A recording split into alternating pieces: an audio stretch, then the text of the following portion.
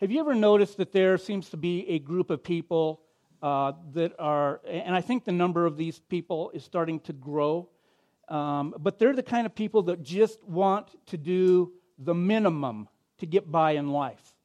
You'll know them when they show up to work, because if your starting time is 8 o'clock, they come in and they punch the clock right when it hits 8 o'clock. Boom, they hit the ticket. Or maybe they come in 10 or 15 minutes late and hit the ticket, and then they're late.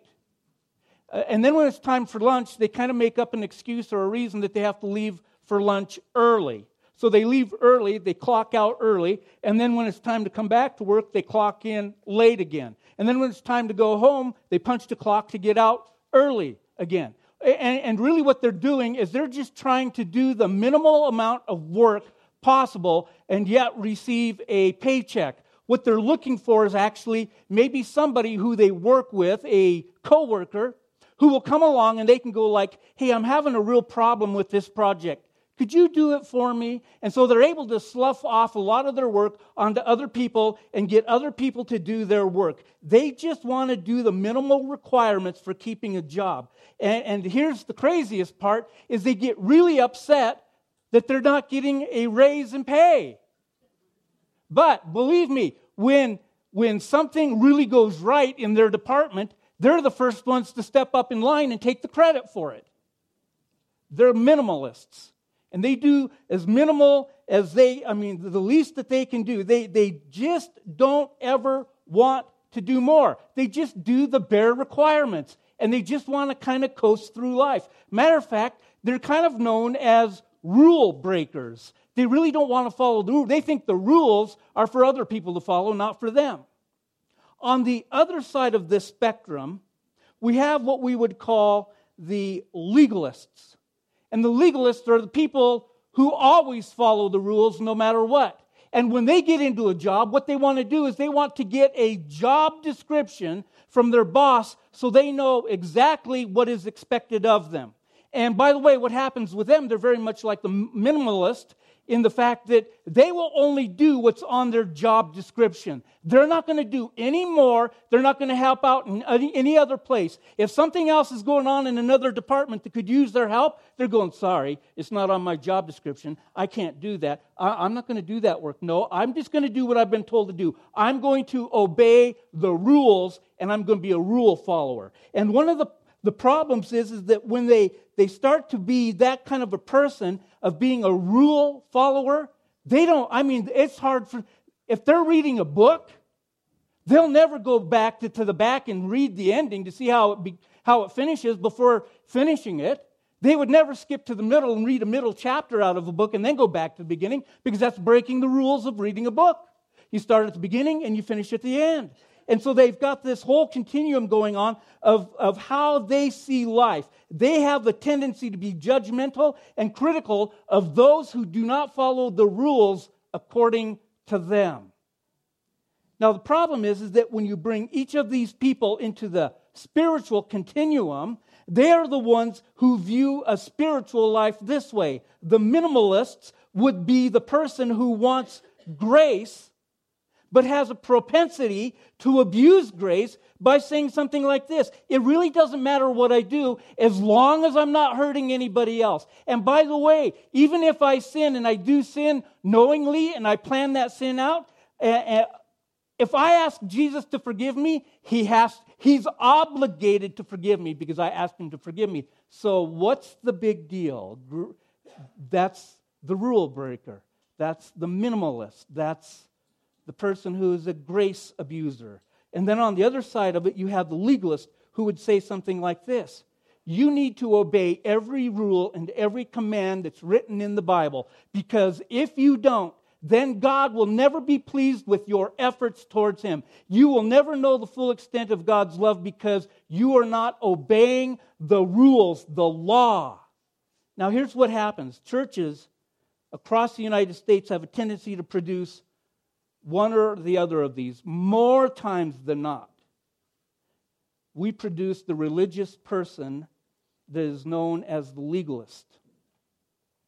We end up producing too often rule followers instead of Jesus followers. Christians, and I use that in quotations, who are mechanical, unfeeling, joyless, lifeless, fearful, judgmental people who end up mostly being known for what they are against rather than what they're for.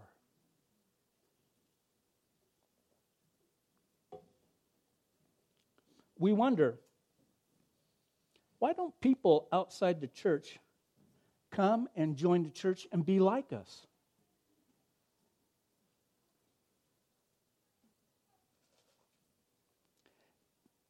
Jesus knew all about this religion problem. And by the way, if you're new to our church, and I mean new like you've only been coming for maybe 6 months or less, I want you to know we absolutely refuse to be religious in this building.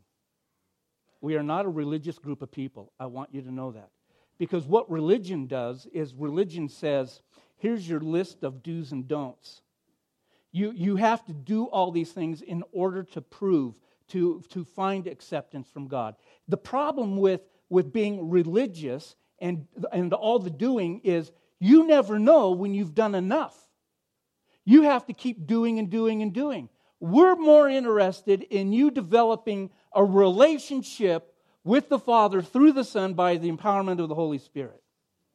That's what we want here in this building. That's what we want of the people that attend this church. We want you to step in relationship. We want you to have this kind of a relationship, a vertical relationship with the Father, the Son, and the Holy Spirit. We want you to have that fully well developed in your life, but we also want you to have a horizontal relationship. We want you to be in relationship with the people in this building and the people out in the community. We've been told by Jesus that the 2 greatest commandments are this, is that you love God with all of your being and you love your neighbor like yourself. Who's your neighbor? Anybody who walks in this country with us. You don't even know them, and they're your neighbor. So that was a little side note. That was 50 cents worth right there for you. So really what's happening here is Jesus knows all about this religious problem that we're going to have. This didn't catch him or the Father or the Spirit by surprise. And so the big question that actually haunts us about this is, and what we're looking at this morning is, the big question is, who's a good person? If you're a minimalist or you're a legalist, are you good people? How do you define a good person? What makes someone truly good? And the problem is we can never get away from that question. Because we talk about that all the time. We say, well, he's really a good guy, or she's really a really nice lady. I hate to tell you this, but our definition of good and our definition of nice fail in comparison to the definition that God lays out for us. And so what we're looking at is Jesus to prepare us to get ready for what he's going to be unpacking through the rest of the Sermon on the Mount.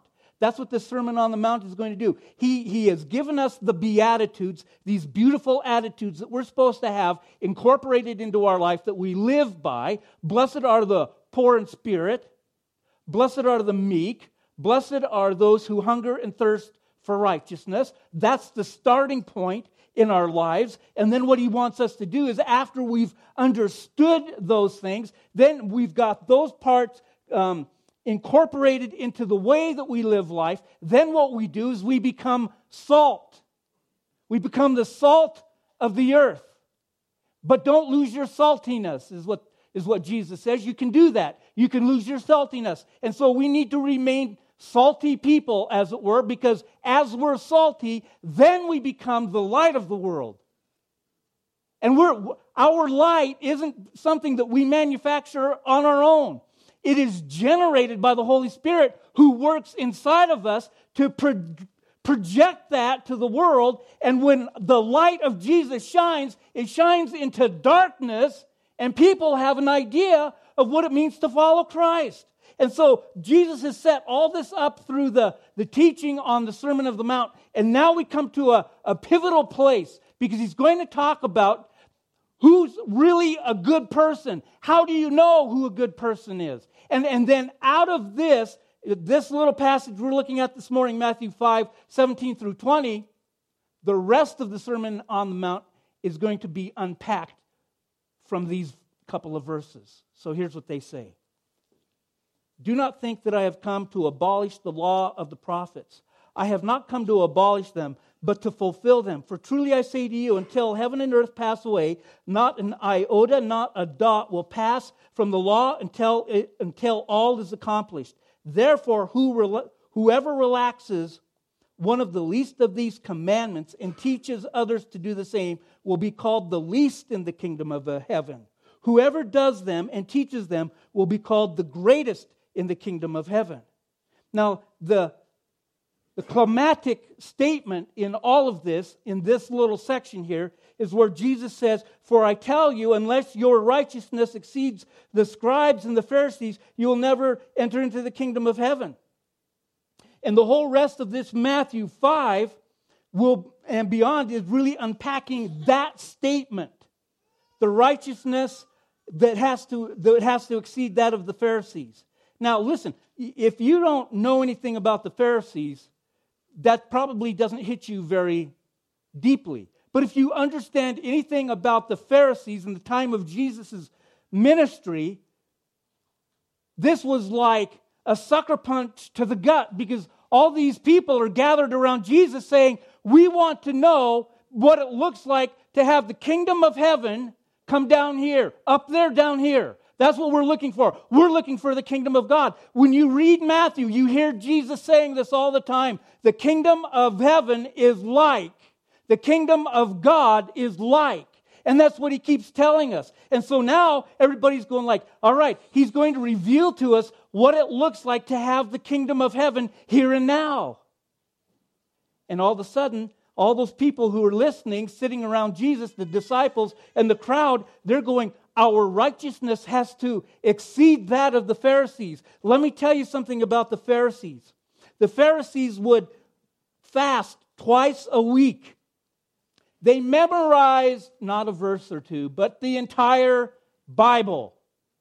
They never looked at a woman. I don't mean that they didn't ever look, lustfully at a woman. They never looked at a woman. If a woman was coming down the street, they would look the other way. If their wife was with them in public, which rarely happened, they would be walking 2 blocks behind. They would never interact with a woman in public on any level at any time, because that was the standard that they set out. And so what it looks like from the outside is that the Pharisees have set this standard for righteousness up here that nobody can attain. And now Jesus comes along and he says, if you want to know righteousness, if you want the kingdom of God, your righteousness has to exceed the righteousness of the Pharisees. And everybody went like, oh, nuts. It's just not going to happen. How do I get to that place? How do I get to the place where my righteousness is going to exceed that? Because that's really what they thought Jesus was saying, is that Jesus says that your righteousness has to be better, higher, greater than the Pharisees. That is not what he's saying. Here's what Jesus was it's the religious leaders, they have a lot of righteousness, is what Jesus is saying. And you need more than what they have. But they don't have the righteousness that God's talking about. They have a different righteousness. They have a self-made righteousness. They're self-righteous people. It's not the real kind of righteousness. Matter of fact, here's how Jesus actually described the Pharisees at one point. He said, "Woe to you, scribes and Pharisees, hypocrites! For you clean the outside of the cup and the plate, but inside they're full of greed and self-indulgence. You blind Pharisees, first clean the inside of the cup and the plate, that the outside may also be clean." I'm telling you right now, Jesus was not giving a, hey, let's be friends speech right here. Because he goes on to say, "Woe to you, scribes and Pharisees, hypocrites! You are like whitewashed tombs, which outwardly appear beautiful, but within are full of dead people's bones and uncleanness. So you also outwardly appear righteous to others, but within you are full of hypocrisy and lawlessness." You see, what it is that when people would walk past the cemeteries in the old days with Jesus, they'd have these big monuments set up. You can find a mosque set up in cemeteries today, and they're beautiful. Matter of fact, when we were in San Francisco, we did a really morbid thing one day, Lorinda, Cody, and I. We went and we drove and we found this private cemetery, and it was, wow.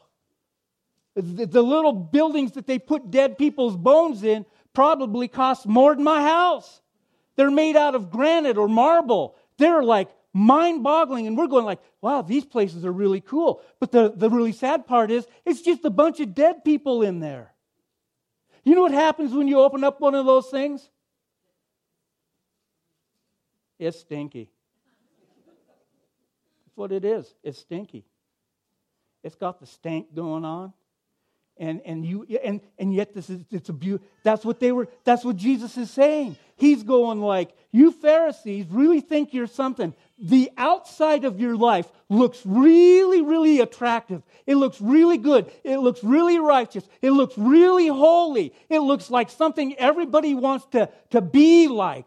But the problem is the inside of your life, it's got the stank going on. It's like nothing but deadness inside of you. You've got nothing alive. There's no righteousness. There's no holiness of God. It's all pretend, and this is how you're trying to lead people on. So what Jesus is talking about and what it means to be a good person is these religious leaders define a good person in the terms of external compliance with the law.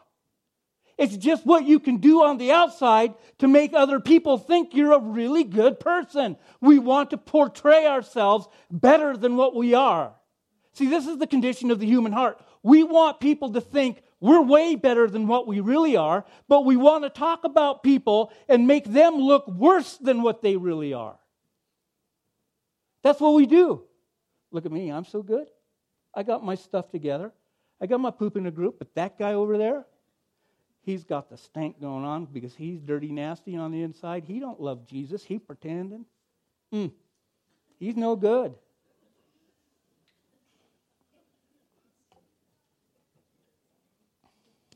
So, what they really were, the Pharisees were doing was they were defining a good person as somebody who does the right thing. They avoid doing the wrong thing. Somebody who follows the rules. St. Augustine, a few centuries after Jesus, had a wonderful phrase for this. He talked about what he called the glittering vices. The glittering vices. A glittering vice is a quality that looks like it's a virtue. It really looks virtuous, but it makes me proud, arrogant, and unloving. And what it's really doing is destroying my soul. Glittering vices. A lot of things that are good in themselves can become glittering vices. I can have correct doctrine. I can have hold of right political ideology. My sexuality is just right. I have a good work ethic. I have a glittering family. I do what Jesus says. But it's possible to focus so much on doing the right things that you fail to become the right person. Doing the right things does not make you the right person. So I'm wondering, do you have any glittering vices? I know I do. And here's the thing, focusing on external compliance neglects the condition of the heart of the inner life. You know, in the human legal things of life for us in this country, our legal authorities deal with behavioral compliance. People who are really bad people, they get thrown into prison because they're supposed to change their behavior in order to be released back into society to be good citizens again. The problem is behavioral modification never works. It never has and it never will. But that's kind of what is going on is that we think that behavioral modification, if I can just make myself look a whole lot better, then and I'm going to be in compliance with the law of God, people are going to like me. They're going to think a lot more and a lot better of me. But what God wants is He wants a transformed heart. He says, it's what Jesus is talking about, is that the compliance to the outward things doesn't really matter one little hoot if your heart is wicked and deceitful, which all hearts are, by the way. It's wicked and deceitful. Who can know it? That's why it's not a one-time deal to have your heart transformed by Jesus. It's a continual process of having Jesus come and look at us and take the microscope of fine inspection and take a look into our lives. And He's starting to nitpick on the areas of our life that are keeping us from growing spiritually with Jesus. In order to keep us, there are things in our life that stop the transformation process because we're allowing that sinful behavior to continue to go on. We're trying to modify it, and Jesus says it can't be modified. It has to radically be eliminated so that you can be transformed to be looking more like the Son of Christ, the Son of God. The problem that we face is that with the wrong kind of righteousness, we can be guilty of thinking we've got something that we really don't have. It generates even great pressure on others in our society, because when we start to live this external life in front of other people are going like, that's who I want to look like.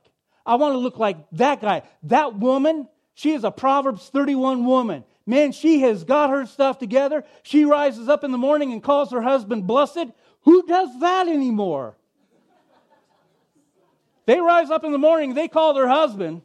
Woo!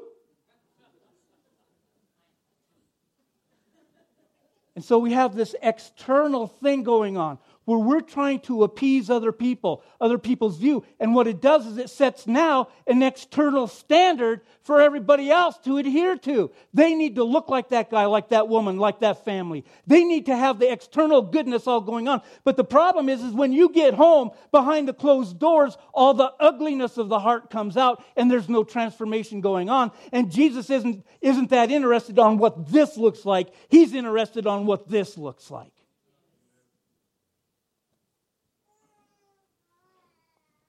The New Testament uses what were wonderful, attractive words to describe goodness. And we need those words, but those words have all taken baggage in our day so that they don't sound so desirable to us. Imagine you were going on a blind date. Okay, women, someone set you up with a guy. Okay, nobody's married right now. We're pretending. Don't take your ring off and go like, hey, I'm going to get a date. Not going to happen. We're pretending. So that's what happens. And so you've got this thing where someone's setting you up with this blind date. And so you ask the guy that's setting this up, and you go, hey, what's she like? And he uses words like this to describe her. She's really sanctified. She's holy. She is saintly. And I would even say she is righteous. You mean like a righteous babe? Nope, just righteous. See, most people are not drawn to those words. Those are not the words that we want to define who we are. You want the words like, she's beautiful, she has long blonde hair, blue eyes, she's Scandinavian, she eats lutefisk.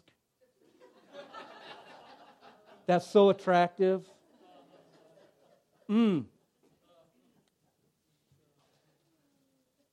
People thought what Jesus was saying as he was teaching, that maybe because he was critiquing the righteousness of the scribes and the Pharisees, what he was really saying is rules don't matter. It's more fun to break them. But then, here's the question. Do you want to marry a rule breaker? Do you want to work for a rule breaker? Is this the answer to life? Do you want to raise little rule breakers? Do you understand what that looks like and the implications of that? Now listen to this. If you were undergoing brain surgery, do you want to hear your neurosurgeon's last words before they put you under? Hey man, just wanted to let you know, I kind of cheated and partied my way through med school. Right now, I'm kind of wishing I hadn't, but, well, you know what? Wish me luck, would you? You don't want brain surgeons, heart surgeons, any kind of surgeon who was a D-plus student. That's not who you want operating on you. You want the guy that was the overachiever, A+, did all the right things for the right reasons. So rule breaking isn't the way to go. That's why Jesus starts this section out on verse 17. Do not think that I have come to abolish the law or the prophets. Now, Jesus says that because since he critiqued the righteousness of the Pharisees, people thought maybe he was trying to abolish the law of the prophets. Maybe that was the way to live. Maybe we can just cut corners, take shortcuts, seize the day, follow our own desires and bliss, enjoy a good life. By the way, isn't that what grace is for? Jesus says no. Here's what he says in verse 18. Not an iota or dot will pass from the law until all is accomplished. In other words, not the smallest letter, not the least stroke of the pen by any means will disappear from the law. In other words, the law was given to us for our own good. And the law, rightly understood and fulfilled, is the greatest gift God gave to the human race outside of Jesus Christ himself. He's the living law. Jesus is. He's not the one that said, don't do it anymore. He didn't say, just live in grace. Remember, Jesus, when he came full of grace and truth. Jesus is grace and truth, not one or the other. And so the law of God, rightly understood, humbly studied, and practiced through the power of the Holy Spirit, is a gift of God to the human race that is sweeter than honey and it's more precious than gold. It's not about following rules. It's about following Jesus. It's not about breaking rules. It's about following Jesus. And the clarion call of Jesus is right here in the Sermon on the Mount in the 6th chapter when Jesus said, but seek first the kingdom of God and his what? His righteousness. Now, if we're going to see the kingdom of God, there could be no other word that would follow that except and his righteousness. Those two go together. Kingdom of God and righteousness. Righteousness is simply what your life looks like when you're living in the reality of the kingdom, because the goal of your life is not rule following. It's not sin avoidance. It's the fullness of life. The only way to live in the kingdom is in the fullness of life that Christ gives you. In other words, you cannot avoid sin by trying to avoid sin. That's what people often misunderstand about religion. They think that religion is going to help you avoid sin. All religion does is it straps you down with a heavy burden that you can't bear because you're always trying to do better, trying to do better, trying to do better. And so religion tells you what you must do is you must avoid sin to be a good religious person. And it's all about doing and not being. And the big issue is that you never know when you've done enough. Here's what Jesus said. Here's what Jesus didn't say, first of all. He didn't say, I have come that you might avoid sin and avoid it with gritting teeth. What he did say is, I have come that you might have life and have it with abundance running out of your ears. It's the overflow of your life. That's what abundance means. Abundance doesn't mean I just filled my tank. Your tank isn't, you don't have an abundance when your tank is full. Your tank is full. You have an abundance when there's an overflow. Now, believe me, you do not want to overflow your tank at the gas station. They frown on that. And then if you put your cigarette out down on the ground right there, you're going to have bigger problems. So stop smoking. You know who you are.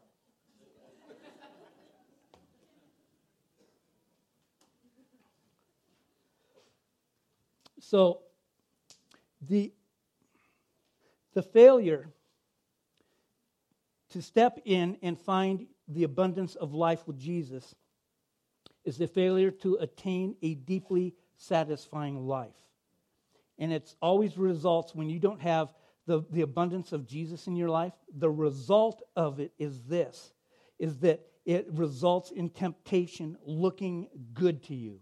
All of a sudden, those things that you were tempted with, that you said no to, all of a sudden, because you're not in the abundance and the overflow of your life with Jesus, that temptation all of a sudden looks really good.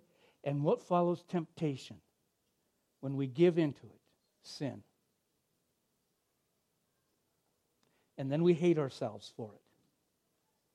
So the only way to fulfill the law is to live in the abundance, in the grace of the kingdom, with the presence of Jesus, who died on the cross to forgive us and rose again to give us hope. Now this week, I want you to try something this week. This week, don't be a rule follower. Don't be a rule breaker. Live in the abundance of the kingdom and practice surpassing goodness, unless your righteousness surpasses that of the rule followers. This week, surpass it. Don't give outward compliance out of the abundance of kingdom of God, His presence, His power, and strength in our midst. Let love and joy flow out of you toward others. This week, when you're at home, instead of doing the minimum you need in order to avoid trouble in your home, step out and do the maximum in the abundance of the overflow of your life and live in the kingdom of God at your home. Live in the abundance of the kingdom. Offer surpassing righteousness. When you go to work this week, whether you're paid a lot or you're paid a little, don't just follow the rules. So many people, so many Christ followers, Christians, they're just clock punching, rule following, conformists. What's the least I can do? Not you. This week at work, step into the kingdom. Offer surpassing goodness. This is the way Paul describes this in Colossians. Whatever you do, work heartily. That means with your whole heart. That's surpassing goodness. As for the Lord, not for men, knowing that from the Lord you will receive the inheritance as your reward. You are serving the Lord Christ. For the wrongdoer will be paid back for the wrong he has done, and there is no partiality.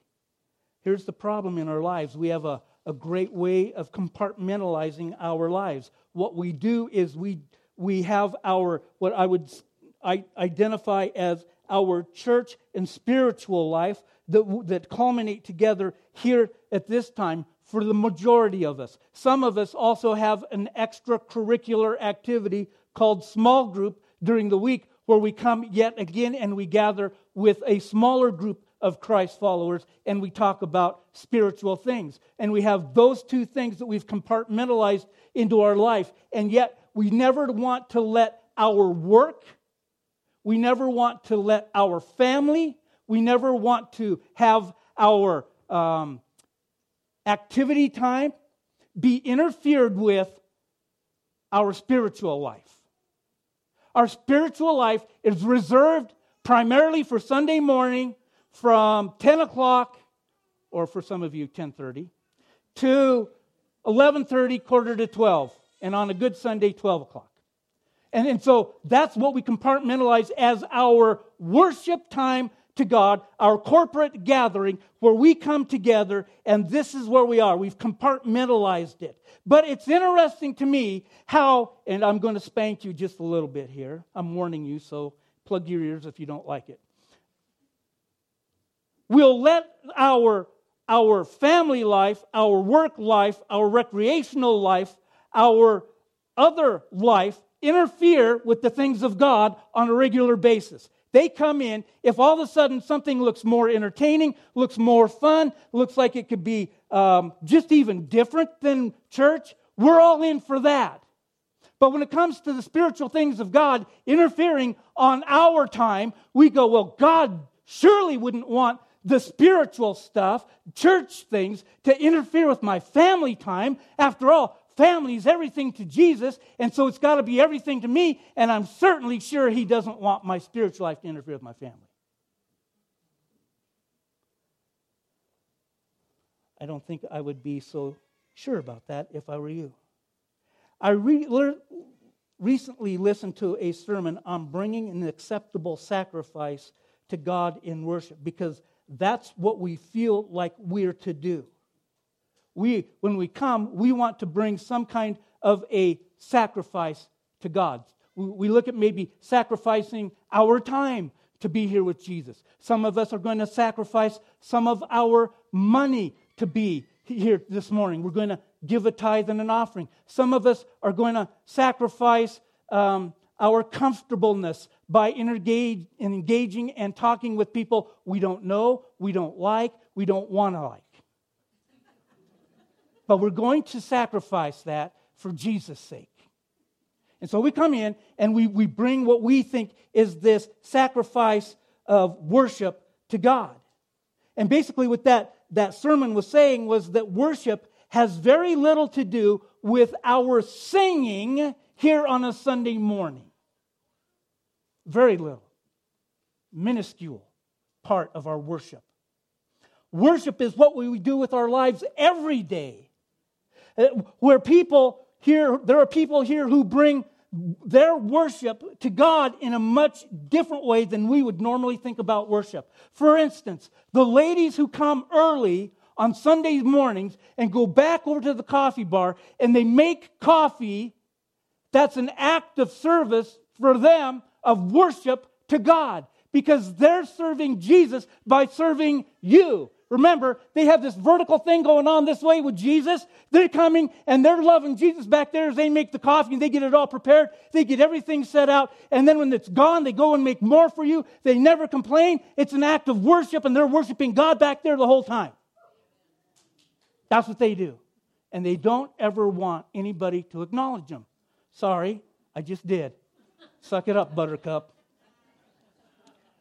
We have people over in the kids ministry area, in the nursery back there. We have people who are leading youth group. We have people who are serving as small group leaders. We have people who serve on the worship team. We have deaconesses who set up the whole thing for communion and make sure meals are taken care of. We have deacons who are taking care of the building and making sure the snow is removed. And they do all this stuff. And guess what? That's a greater act of worship than you standing up and singing a song and raising your hand to Jesus.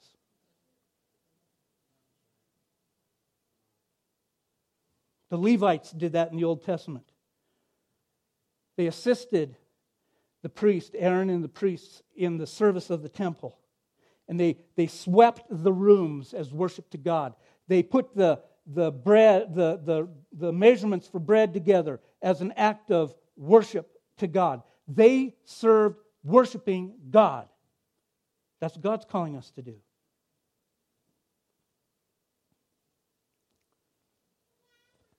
Our righteous life is what is the acceptable worship we bring to God.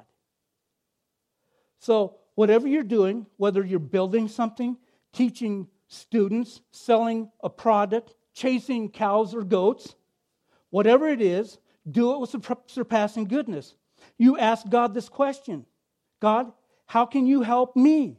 How can we be partners together to solve problems, to help my coworkers to work with joy? This week when you go to work, followers of Jesus ought to be the greatest workers, because we're offering surpassing goodness and a sacrifice, acceptable sacrifice of worship to God. This week, when you talk to somebody, just don't go on autopilot. Don't just give socially acceptable words. Speak to them in surpassing goodness. Encourage them. Love on them. It doesn't have to be perfect. They'll get the idea of what you're saying to them. Remember, if you're a follower of Jesus, the aim is not behavioral modification. Jesus put the distinction like this in Luke chapter 6. A good man produces good deeds from a good heart, and an evil man produces evil deeds from his hidden wickedness. Whatever is in the heart overflows out of the speech. In other words, my aim, your aim, must not be to just say good things and avoid saying bad things. Our aim is to have God change the automatic flow of thoughts and desires inside of us to make that flow of thoughts and desires be truthful, humble, gracious, hopeful, and brave so that good works naturally come out of us. Here's the challenge this week for you. This is it. I'm closing it off and we're going to go into communion in just 1 minute. So here's the challenge. If you work with other Christ followers, especially the ones who attend here with you, then starting tomorrow morning when you're at work, know that your fellow Christ followers are going to help you be the most righteous person in Jesus that you can be and what Jesus is calling us to be. Your words matter, your actions matter, your thoughts matter. The way that you work around those who don't know Jesus is the direct link of the depth of your love for God. Proclamation without accountability is worthless and it will not lead to righteousness. So you're accountable to your fellow Christ followers. Bringing to your workplace God and your acceptable sacrifice of worship to Him this week. Now listen, some of you go like, I work by myself. Okay, well then you need someone that you're accountable to. Not just because if you're not talking to anybody, you don't work with anybody else, and you work by yourself, you still have thoughts that you think, you still have deeds that you act, because there's a whole other group of people out there who are watching what you're doing because they want to know if you are different. So, tap somebody on the shoulder and go like, I want you to call me sometime between Tuesday and Thursday and ask me how I've done this week at bringing an acceptable sacrifice of worship to God through my thoughts, through my process. Am I being a legalist, or am I just trying to get by with the minimal amount? Because Jesus is calling us to step in and follow Him. But following without accountability is like, well, you use your imagination. I'm done using mine. It would have got me in trouble right there.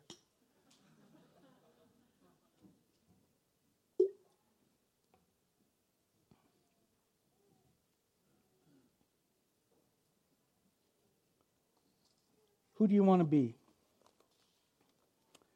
Do you want to be a person who reflects the glory of Jesus? Or do you want to be the person that just barely skates by and is hoping to coast? Or is just doing what you have to do in order to hope to appease God? Jesus is calling. You answer the call.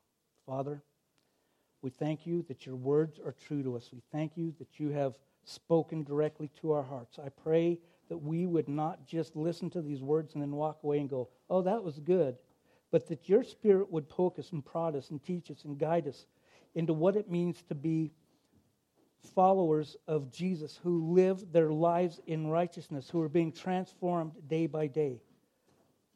We thank you that you're good to us even when we don't deserve it.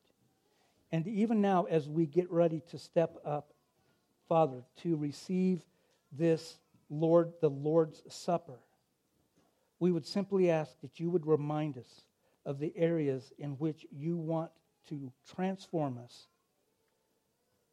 into more of the image of Jesus. We pray these things in Jesus' great name. Amen.